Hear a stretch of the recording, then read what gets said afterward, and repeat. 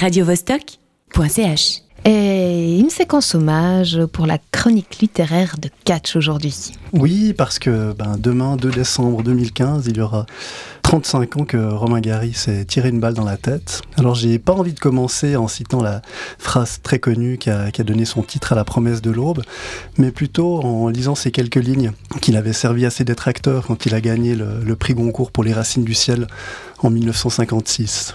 Je plonge mes racines littéraires dans mon métissage. Je suis un bâtard et je tire ma substance nourricière de mon bâtardisme, dans l'espoir de parvenir ainsi à quelque chose de nouveau, d'original. Ce n'est d'ailleurs pas un effort, c'est ma nature de bâtard qui est pour moi une véritable bénédiction sur le plan culturel et littéraire. Alors je ne vais pas non plus vous faire une synthèse de sa vie d'exilé perpétuel ou faire quelques remarques sur ses différents pseudonymes ou postes d'ambassade. On peut trouver tout ça facilement sur Internet. Gary est entré dans ma vie quand j'étais au gymnase par l'intermédiaire de Chien Blanc. Merci Madame Kohler. Et à 16 ans, c'était la première fois que je lisais formuler certaines choses que je sentais battre en moi, comme ça. Une absence de manichéisme. Je réfléchissais en riant.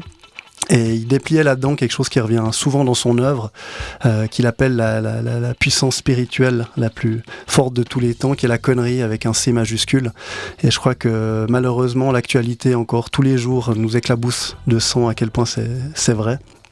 Alors après Chien Blanc, j'avais un petit peu pioché dans les titres les plus connus.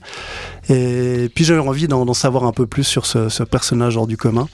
Et je me rappelle très bien dans un bus entre Glasgow et Inverness avec l'assa sur les oreilles. Et là je survolais une de ses biographies et j'avais comme quelque chose dans l'horizon et dans ma poitrine qui s'élargissait.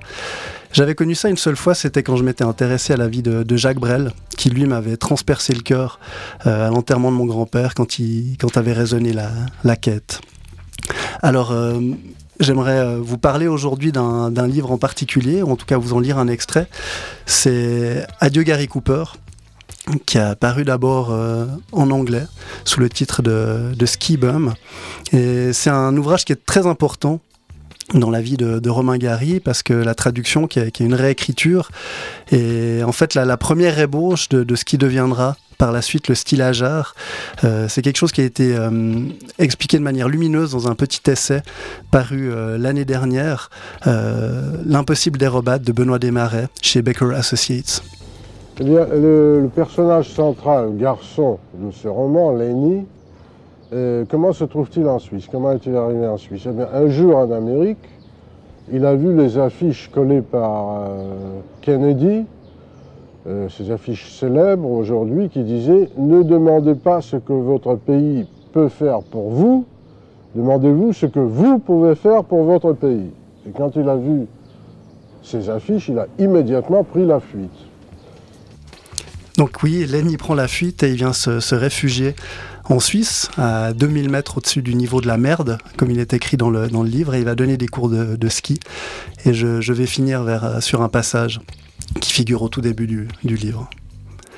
La nuit, il s'en allait sur ses skis parmi les étoiles.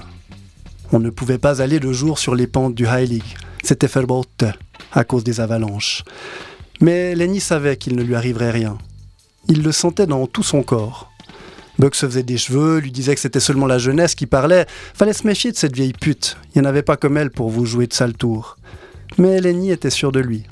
Ok, il allait y passer un jour, mais pas là-haut. La mort l'attendait quelque part en bas, avec les lois, la police, l'arme. La mort était le conformisme, évidemment. Elle était une loi, elle aussi. Il partait, après avoir promis à Bug qu'il allait respecter son horoscope et éviter les vierges, les poissons et Madagascar.